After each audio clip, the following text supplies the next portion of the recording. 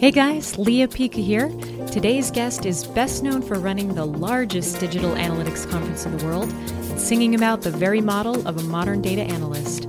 Stay tuned to find out who's making a cameo in Present Beyond Measure, Episode 5. Welcome to the Present Beyond Measure show, where you'll learn the best tips, tools, and techniques for creating and delivering data visualizations and presentations that inspire data-driven decisions, change hearts, and enlighten minds.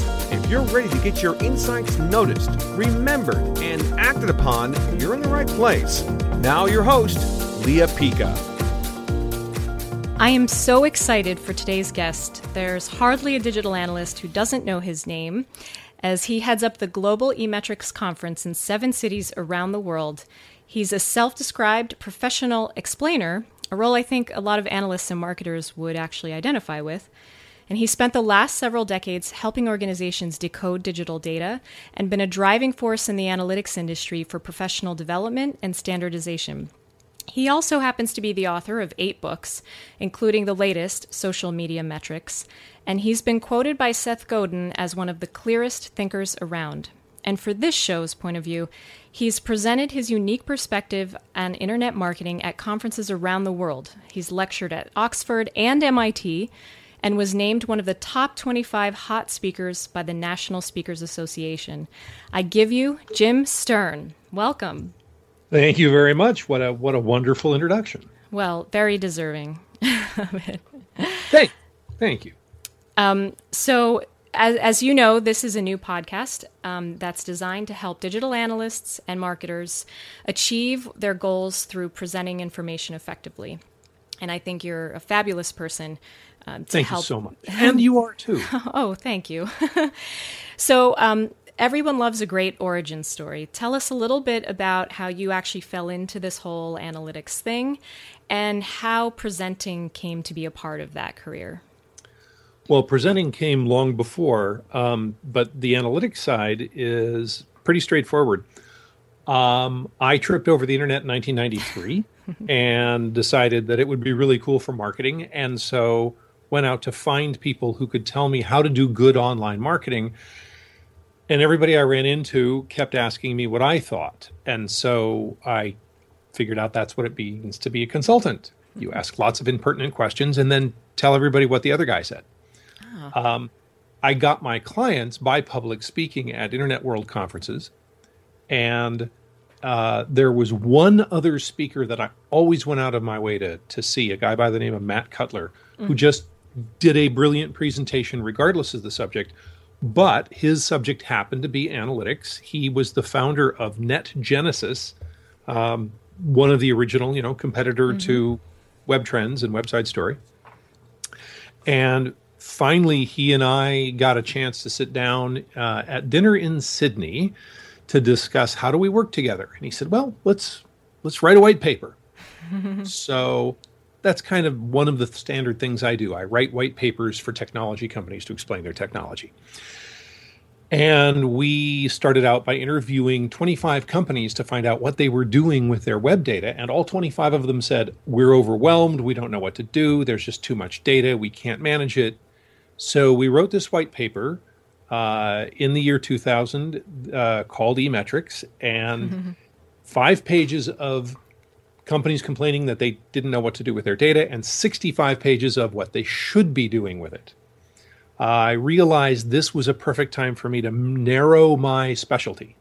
I had been an internet marketing strategy consultant, and by the year 2000, everybody who did not have a job was also an internet marketing strategy consultant. So I became an analytics consultant. 2 years later, that white paper became a book, my first one on analytics, Web Metrics, which was the same year that I started the eMetrics Summit. So it was because of a talented speaker that I got interested in this subject and sort of picked up the flag. The eMetrics Summit 2002 in Santa Barbara, there were 50 of us. There were 30 vendors, 10 consultants, and 10 practitioners that we were all trying to sell things to. Wow.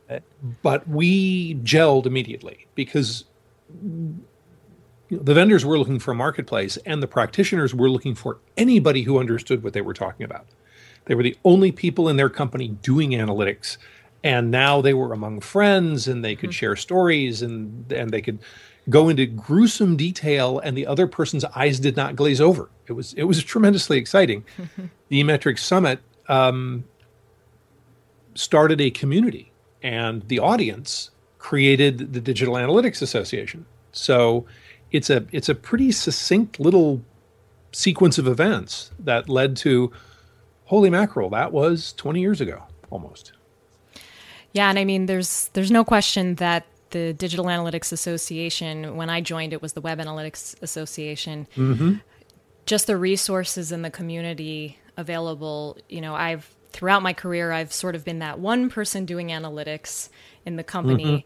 And that sense of community has been so valuable. So if you're not a member and you have anything to do with analytics, I highly recommend checking them out. And you'll find a link there on the show notes page, which will be leahpica.com/005. So that's a fantastic story. And you mentioned that presenting actually came first. And I know you've mentioned that you have a little bit of a background in theater, which represent. So I guess one question was, for presenting in business, did that come naturally to you, or was that a bit of a evolution? Couple of things. First of all, I'm the youngest of three. My sister had all the lead parts in every high school play. My brother came along a few years later, and he had the second lead in every high school play. I came along a couple of years later, and I ran the lights. I was happy to be behind the scenes and playing with the technology, and that was much more fun. Finally, as a senior in high school, the drama teacher said, "You've got to do this thing. We're going to make you be Duke Orsino in a Shakespeare play called Twelfth Night." And I went, huh? But I knew I would have help from my sister and my brother. And a friend of mine's older brother taught Shakespeare at Stanford, so he could explain what was going on to me. And I thought, okay, I got a shot at this. And then maybe I can get a date. So I stepped out on the stage, and instead of running the lights, I stood in the lights and said, "Oh, this is awesome and fun." So that was the theatrical side. When I went to university, I didn't want to be an actor when I grew up. I would rather be in business. Agreed. And when I got into a position of giving a presentation for work, it was at a user group meeting, giving a presentation on software configuration management and version control. And there were about 200 people in the audience, with an aisle up in the middle and a dog. And the dog was right in the middle of the room, and next to the dog was a guy with dark glasses. Guide dog. Okay, got it. And I started my presentation now, just to age myself. This was overhead projector with overhead foils. I remember. And I put the foil on, and I started giving my presentation, and there's this clackety, clackety, clack, clack, clack sound in the room. And I look up, and the dog is looking at the man. The man has a keyboard on his lap. This is 1985. We did not have laptops. But I realized that he was taking notes in Braille on a keyboard that had audio response. So I forced myself to tune that out. Next slide. Okay, finally, it's a normal background noise. Great. And I was on a roll. It was great. And I got up to about slide 12, and suddenly there's this disturbance. I realized the typing has stopped. Uh-oh. That must mean I'm boring. So the next slide, and then he started typing again. And as long as he was typing, I knew I was okay. So this was my first how to get real-time feedback from the audience. Later, I learned to listen for shuffling of chairs and coughing, and now I know enough to look to see if they're on their phones or they're listening to me. But that first one, it was just so in-your-face feedback that it made it very obvious about connecting with the audience.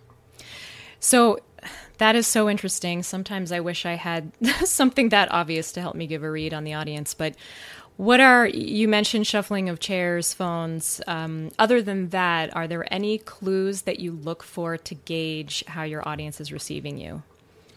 The noise level. Okay. If there is no noise in the background, they are listening to you.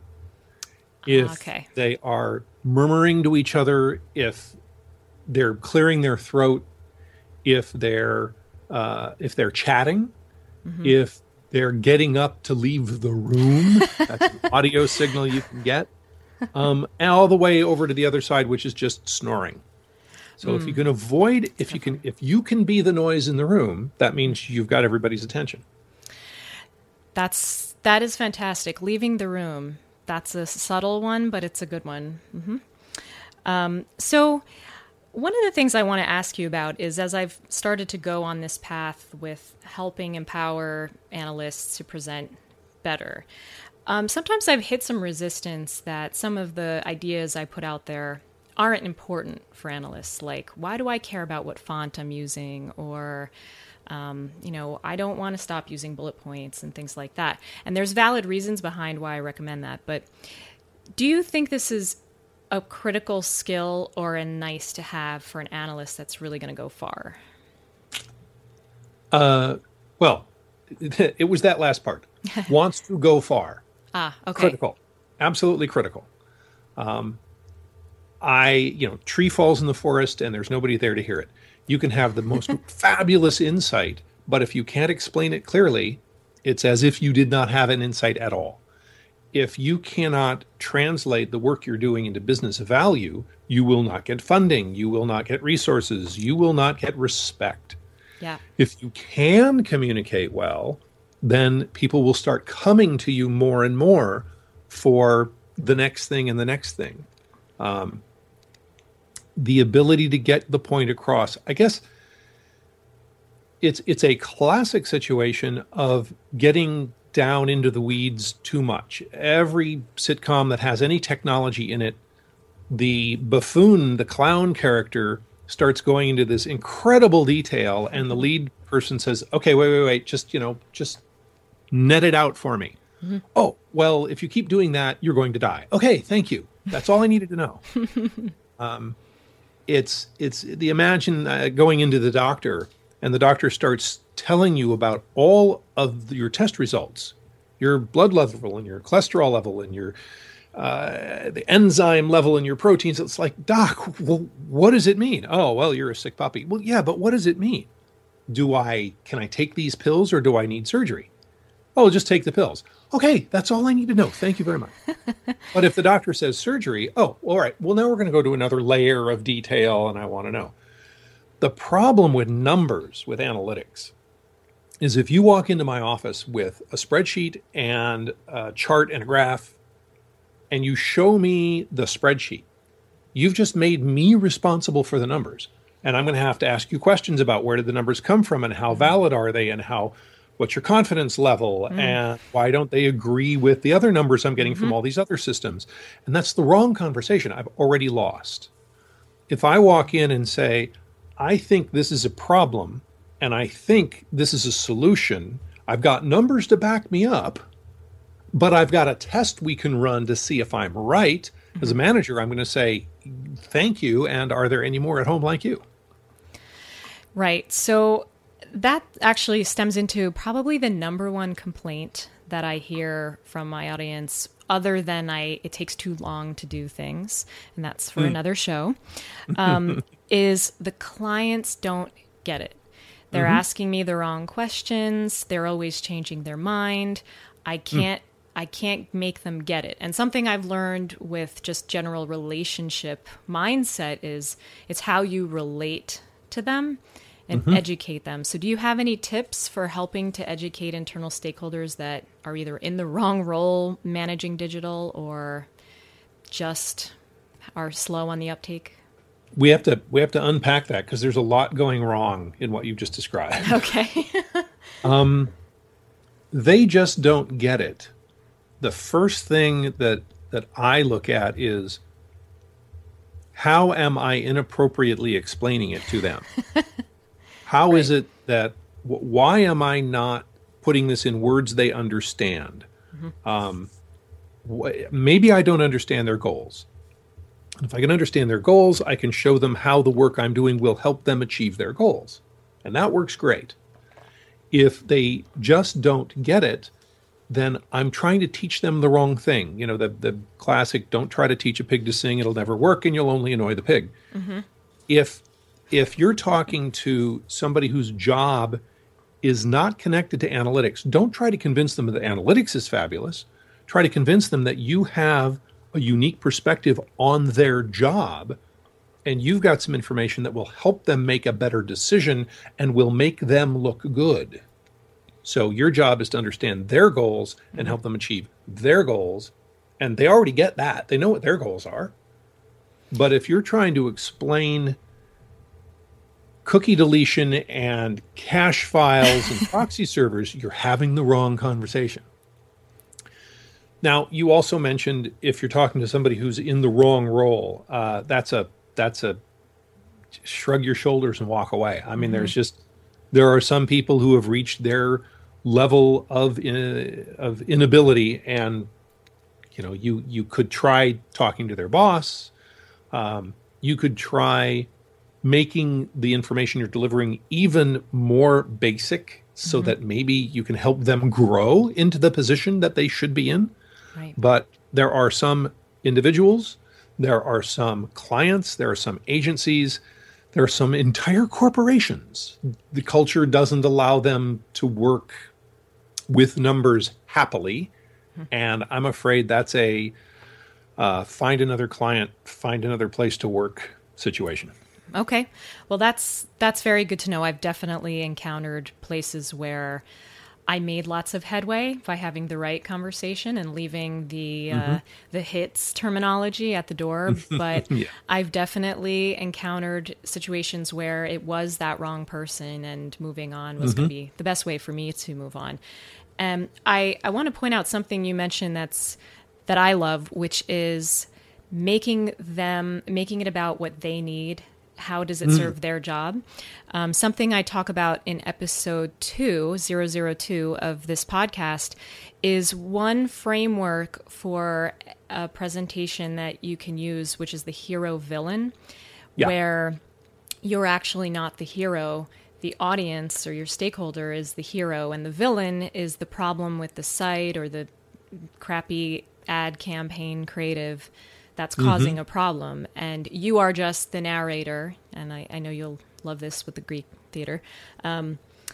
You are just the narrator getting them to their solution, basically. But it is they who are conquering the villain, essentially.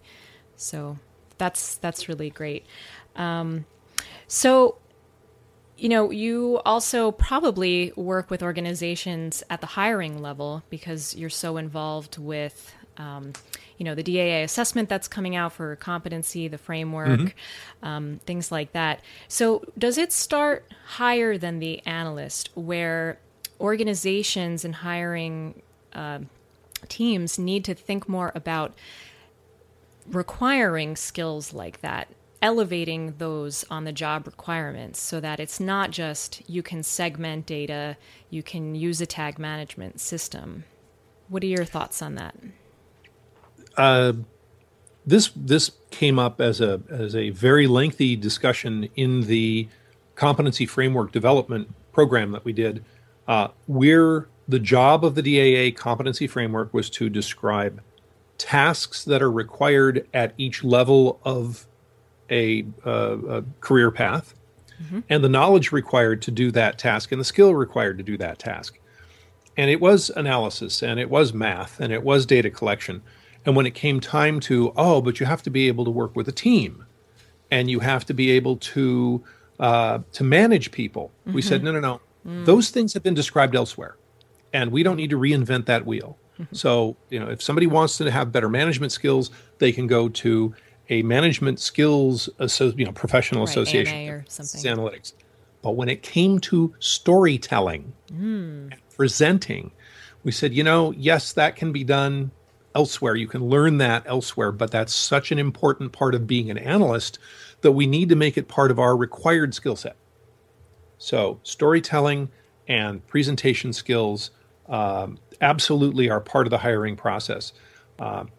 Because I have to decide what role to put you in. Now, if I go to work for a giant corporation that has 1,000 analysts and your only real Rain Man talent is segmenting customers across day part, well, that's fine. I have a need for somebody who can sit in the corner and do that all day. Mm-hmm. And I don't need you to present your results to anybody. I just need you to type your results in and email it to me, and we'll all get along. Right. But in most organizations, there's a handful of analysts, and they all have to be quick on their feet, and they all have to be able to present clearly. And that is going to be part of the interview process. And it's not how good are you, how comfortable are you, but here's a problem. I'd like you to take it in the other room for 15 minutes and come back and present the results that you've come up with.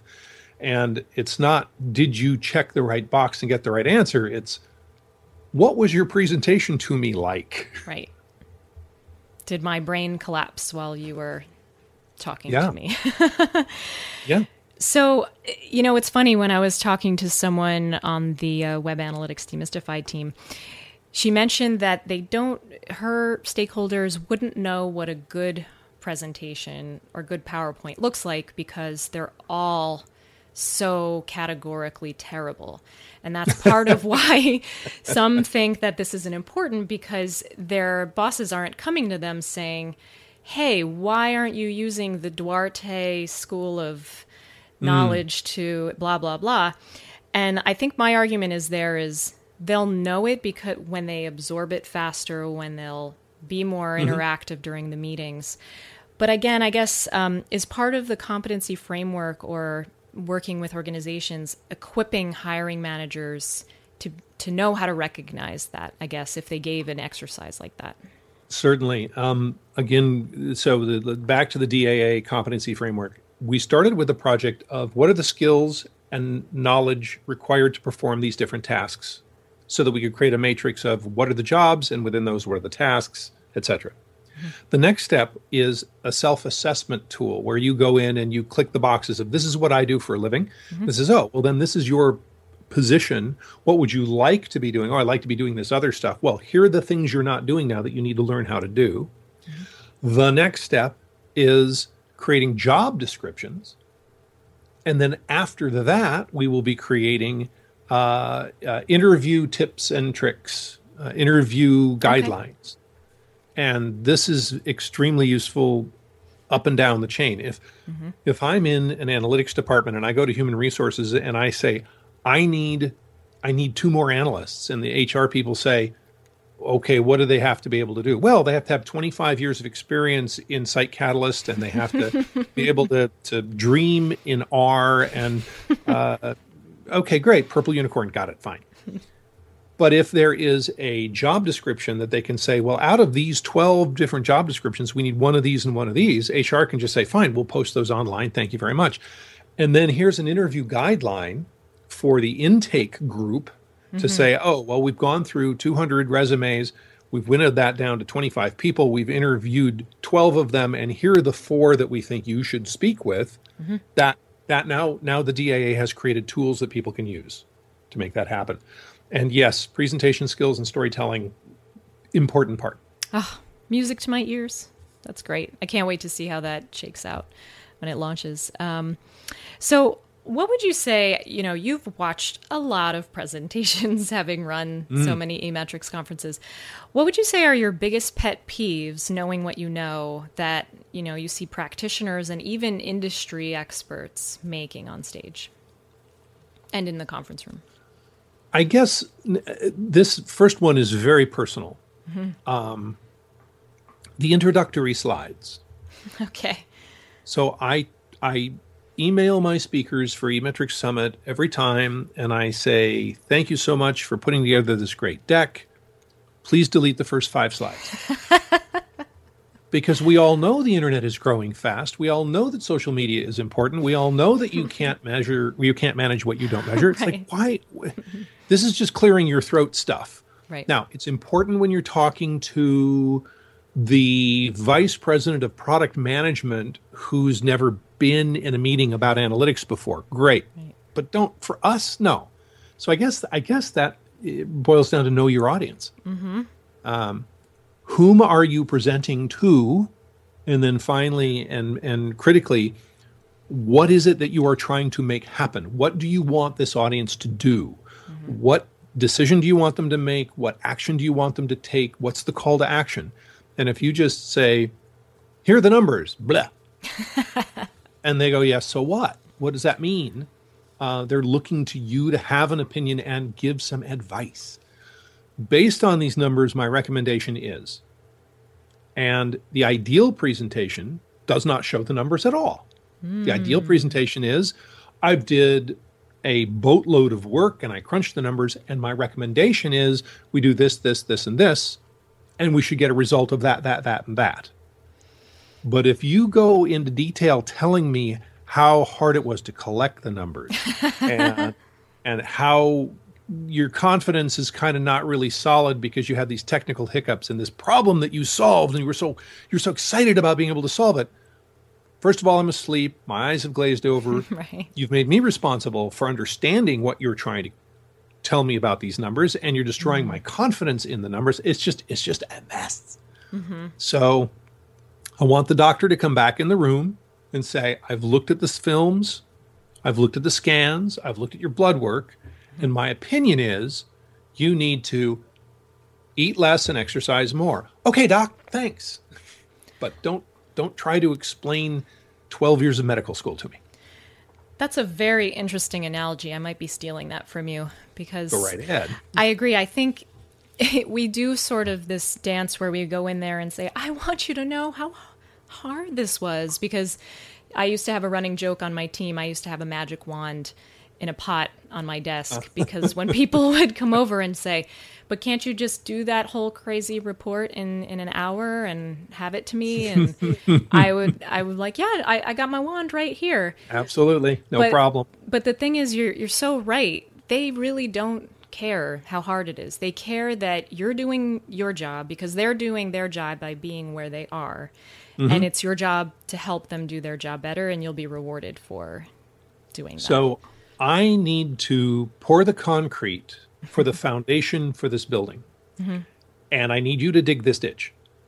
Now, if the ditch is difficult, then it's slow. I don't need you to tell me about the rocks and the pebbles and the clay and the dirt and how your shovel is dull. I need you to tell me, well, if that is the condition, what does it take to fix it? Well, we need a piece of equipment that can help move the earth better in order to meet your deadline. Okay, now I understand, but don't go into gruesome detail. I hired you to do the job. Tell me what you need to do the job, but don't tell me how you're doing it. Right.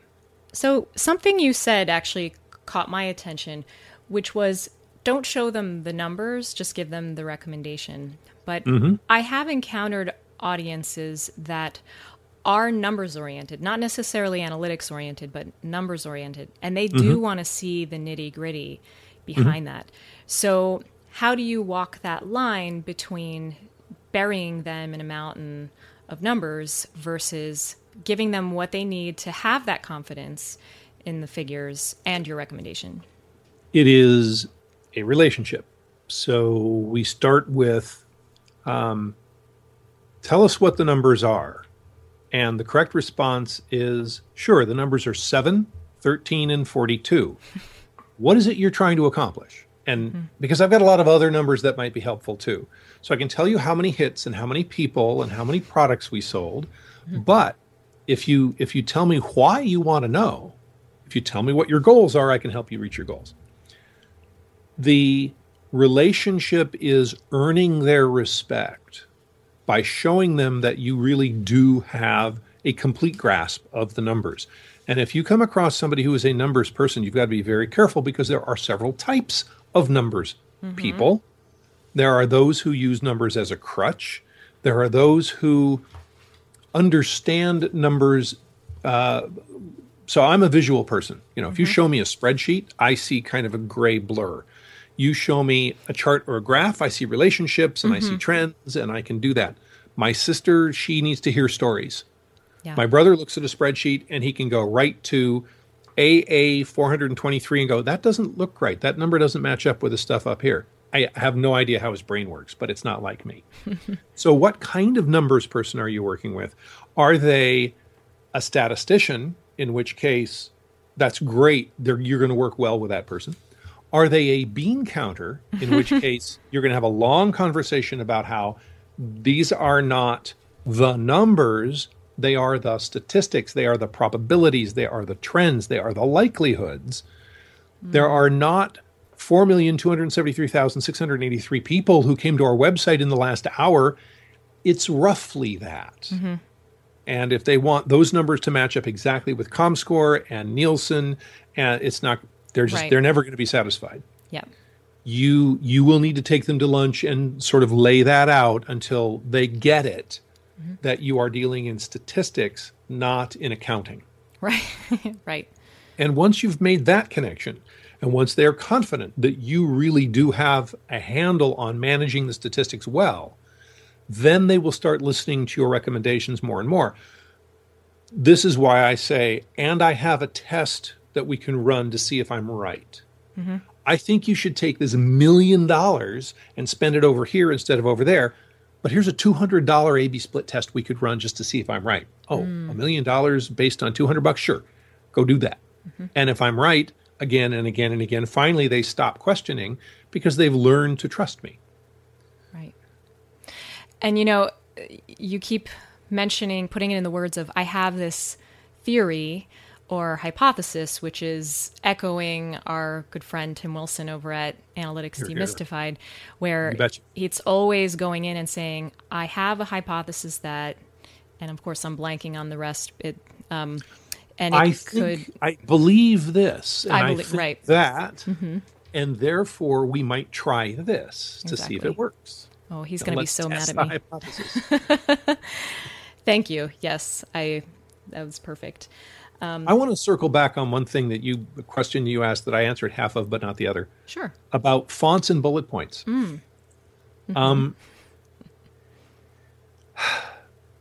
If you want to run, you should wear shoes. It's a good idea. And if you want to run fast, you should wear running shoes. It's a good idea. And if you tie your shoelaces tighter, it will help you control your feet more. Is it critical to have your shoelaces tied really tight in order to run? No. But if you're in the Olympics, it's going to make a difference. So the people who advance the most use every tool, every advantage that they can get.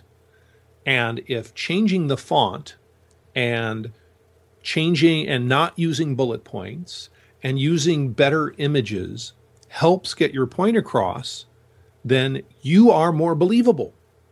And this is where marketing, my life was marketing, and branding is a critical piece of, well, every time Leah gets up to give a presentation, I know I'm going to get clear, crisp information. And every time Dilbert gets up, I'm going to be thoroughly confused and it's going to dwindle into this techno babble. So I'm just not going to go to Dilbert's presentations anymore. And when it's time to give a promotion, Leah's the obvious choice. Yay. And I don't know, I'm not identifying, Dilbert's using bullet points and a stupid font. No, that doesn't happen. But I know that I feel better. I receive information faster. I know that you are a better communicator. And if the little tricks and tips include, don't use bullet points and be careful of what font you use and try to use more images than text, those are the little tools that will all add up to better branding. I could not agree with you more. I actually said this recently on the Digital Analytics Power Hour podcast, which will also be on my show notes page, that the ones that want to get ahead do think of themselves as a personal brand. And every advance that I've made in my career was due in some part to a presentation that I've made. And maybe that was the nature of the roles I was in, but that is across 5 companies I've worked for, and even taking this next big leap now. So I totally agree. It's your decision to shoot for the Olympics. It's where you want to be on that spectrum.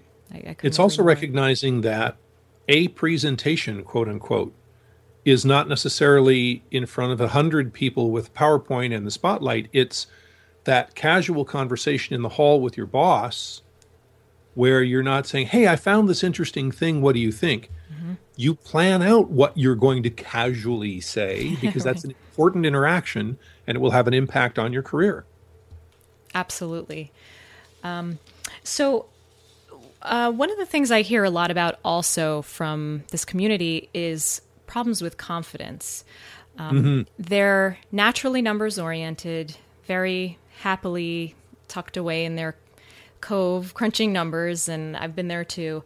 So, do you have any tips for, achieving that confident, authentic self for yourself when you're stepping in there? The first thing you should not do is imagine your audience naked. That does absolutely nothing for your confidence and will gross you out most likely. Yeah. There really is only one correct answer to that, and it is present in front of audiences as much as you can, because you can get used to it. My wife was a horrible flyer. She was just a bad passenger, and I've got marks in my arms where she dug her fingernails in. And then we started flying more and more, and you get used to it. And now, like me, she's asleep before the wheels are up because, we're on a plane, I can relax. I know what to expect. I'm on the stage now. Yep. Okay, so the lights are there, and the microphone works this way, and my slides are working. Okay, I'm home. But you don't get that because somebody said, just take a deep breath and a big glass of water. That's not going to help. What helps is do it a lot and do it again and do it again. So when you start, my recommendation is rehearsal. When I was that first user group meeting I went to, I rehearsed to the chair. And when I felt comfortable, then I presented to the couch. And when I felt like I got this wired, I put the dog on the couch. And it took 3 or 4 presentations before the dog stayed on the couch to watch me. Oh. And then I could present to my wife and get actual feedback and find out how terrible I was. The next piece of advice, this one is definitely out of left field, but it really helped me, which is 2 nights before your presentation. And it's important that it's 2 nights before. Okay. Present to the mirror drunk. And here's why. Because by then, hopefully, you'll have rehearsed enough that you know your material. But instead of getting up and saying, and here's the interesting information that I found, and here is why I think it's important to you. You get up in front of the mirror and you say, this is really cool information. It's awesome. And it's like totally important for you. And you look at yourself and you go, I could never do that in public. But you will put a little more emotion into it than you would have otherwise, because you will find where the exciting points are for you. And those will translate in maybe instead of moving your hand a little bit, you'll move your whole arm. That's big. That's important. But of course, as you can tell from my voice, I'm not saying you move your arm and that's important. It's very big. I'm trying to get some enthusiasm across. And that's what people pay attention to. If I want to know what you think, I can read your blog. But I come to a presentation because I want to know how you feel about it. So I can read your words, or I can hear you say, and I think this is the most important thing you should remember. This is the most important thing you need to remember. And like, what? I'm ready. What? Tell me. I want to know. So confidence is a little bit of acting and then a lot of repetition. So the solution for repetition is Toastmasters. Go to your local Toastmasters and once a week be forced to give a presentation about pickles and tennis shoes. It doesn't matter. But get comfortable in front of people. My wife ran for public office and was a just terrible public speaker. Just awful. Aww. And I, don't try to teach your spouse how to drive. Don't try to teach your spouse how to give public presentations, just in order to keep the home front happy. So she had to be out in public every day. And within like a week and a half, suddenly something clicked and she just relaxed and said, well, I am in front of an audience again. Let me tell you how I really feel. And now when she's asked to speak, she's like, oh, give me a microphone. This is the fun part. And she's brilliant at running meetings and giving sermons in church. And she's a fabulous public speaker now. Mm-hmm. But it comes from getting comfortable by doing it again and again. Absolutely. And I hear often complaint that there's no time to practice. And I'm of the mindset that you make time for things that are really important. Like there is always time to take 20 minutes and run through something. I think it's more about not being in a comfort zone or having tools to do that. So once you have a plan for doing that, like what you've laid out, I think that can help get the ball rolling. But you make a good point that I'll make time for it if I think it's important. How you present is important. Mm-hmm. And until you believe that, then no, you're not going to make time for it. Mm-hmm. Until you believe that exercise is important, you're going to be a couch potato. Until you believe that texting and driving is not a good thing, you'll probably learn one day when you plow into a light pole or run over somebody. Yeah. Then it will be important. So I guarantee that at some point in your career, you will have to give a presentation, and it will matter to your career. Mm-hmm. And it might not be tomorrow, and it might not be next week. So start practicing now while you have the time. Because when crunch hits, if somebody walked up to me tomorrow and said, hey, this afternoon, we'd like you to give a TED Talk, I'd just say, no, sorry. I need 2 weeks of doing nothing else to prepare for that level. And I've been giving presentations for 30 years. I'm very comfortable on stage, but you're going to get me up to that level? You're going to put me on television? No, I need more prep time. Thanks very much. Mm-hmm. It is important. It is acting. It is communicating emotion, communicating confidence, communicating the things you think are important by expressing how important they are to you. And that takes practice. Mm-hmm. Practice is so much more important than talent.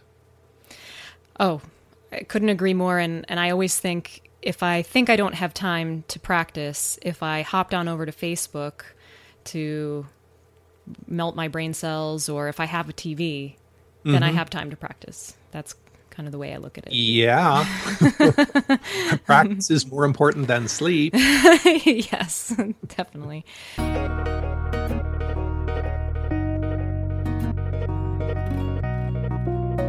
So this is my last fun question. So I want you to think really hard here. So imagine this scenario. You're performing in a new reboot of The 12th Night when you're walking off stage and suddenly you fall into a rip in time and it transports you back to the precise moment before your past self is about to walk into your first big presentation. If you could stop yourself, what would you say to you? You're going to be great. Go get them. Hey, all right. You own them. The audience is here. They want you to succeed. Show them that you succeed. And I know this from being audience too. Somebody comes up on stage, they get the big introduction and the lights go up and the person walks out on stage and you go, great, I'm ready to be entertained. I want this person to do well. And they stumble and fumble and you just think, oh, that's too bad. And then you get mad at them. It's like, why I'm here. Why aren't you here? Why didn't you bring your A game? Mm-hmm. But if they walk out and I have seen more than my fair share of presentations where somebody comes out and they're not trying to be funny and they're not trying to entertain, but they're just trying to be lively. They're trying to be enthused. It's enjoyable. And even if the information they're giving me is stuff I already know, it's fun to watch. Even if it's about a subject matter I know nothing about. It's really interesting to see what gets people cranked up. Mm-hmm. The guy who stands up with his notes and reads his paper, that's why there should be firearms in this world. They don't deserve to live. I'm sorry. The guy who gets up and says, you should wear shoes when you're running, and let me tell you why, and gets all excited about it. It's like, I don't care about shoes and running, but he's fun to watch. There are certain presenters. So Matt Cutler, my favorite presenter, just could wrap the audience around his little finger because he was so enthused. Today's current favorite, I guess, is going to have to be Rand Fishkin. If you want to know what Rand looks like, he does a Friday whiteboard thing on Moz.com, and he presents every day, every week. But if you ever see him in person, he's mesmerizing. The man practices. He knows his content inside and out. He's incredibly intelligent that way, but he's just a joy to watch because he loves presenting. Yeah, he's amazing. So I'll definitely put that on the show notes page as well. And I couldn't agree more. I can't even quantify the number of hours that we spend in corporate careers, in meetings and presentations.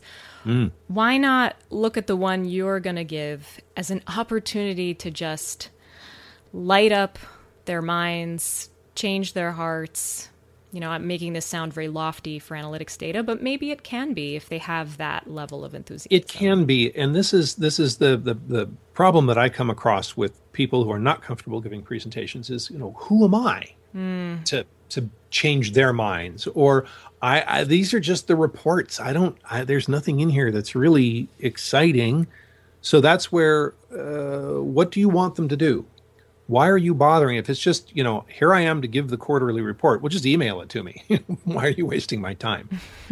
But if you've got that call to action in mind, that when you go in there, you want them to change how they see the world or what decision they're going to make. So again, going back to advice I give eMetrics audiences, when they say, what should I present? What will your audience be interested in? The answer is, whatever you are most interested in, the audience will find interesting. So if the thing that you're working on right now is some deep, dark, technical solution to a difficult technical problem, and you show that to the vice president of product marketing, you're not showing it to the right audience. But if you show that to a group of analysts at a Web Analytics Wednesday, you've got exactly the right audience. They're going to be eating out of the palm of your hand. Right. But if you take that problem, what was it that you resolved?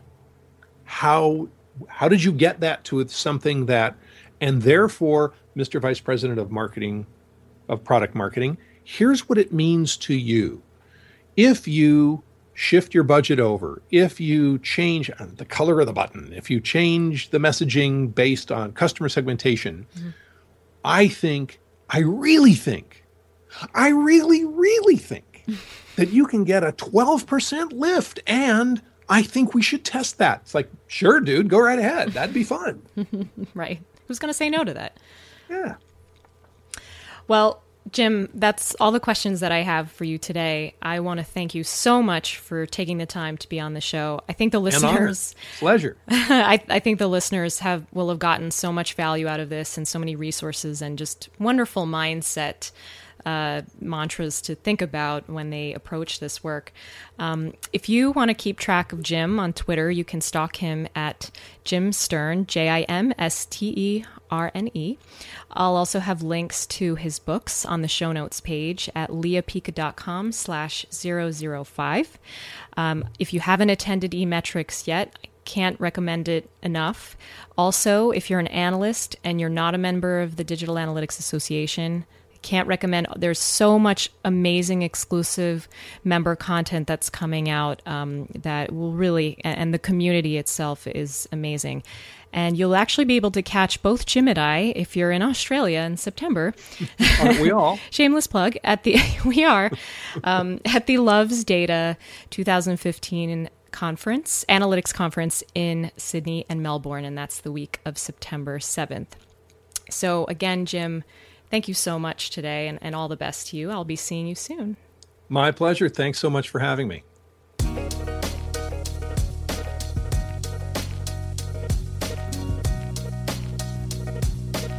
Wow, it's always like going to a mini motivational retreat, talking to Jim like that for even just for a few minutes. I'm sure you can see that. Thank you so much for listening to today's episode of the Present Beyond Measure show. If you've liked what you've heard, please hop on over to iTunes to subscribe and leave a rating and review. Ratings and reviews are so appreciated by me because they help push up the rankings of the show. And I'll also be giving a shout out to my favorite ones in future episodes. So if you have even just a moment, a rating and review would be so appreciated. To catch all of the resources mentioned in this episode, you can visit leahpica.com/005 to review the show notes, download an MP3 copy of the episode, view the transcript, etc. I would also love if you could leave me a comment or any suggestions you have because I want to hear about the challenges you face when you're presenting information and doing your data visualizations. Or you can tweet me a question for the show by including my Twitter handle, which is @LeahPica, and including the hashtag PBM, as in Present Beyond Measure.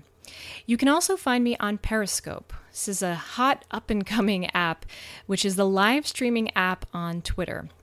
And I'm going to be holding personal conversations with you about data viz, analytics, presenting, and all other kinds of good stuff. So if you aren't on Periscope already, head to your phone's app store, download the Periscope app, and just follow me @LeahPica, same as Twitter.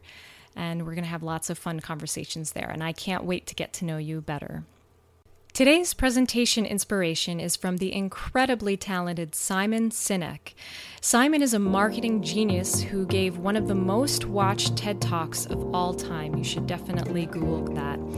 And I think this quote is perfect for this episode, which is, "Make it about them, not about you." In this context, I think it's all about making your audience the hero, and you'll end up being the real hero for yourself in the end. All right, that's it for today. Keep it cool, guys. Namaste.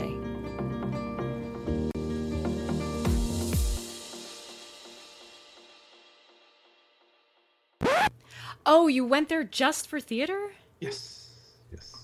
Wow. What kind of a crazy idiot is this guy? That's very Bond of you.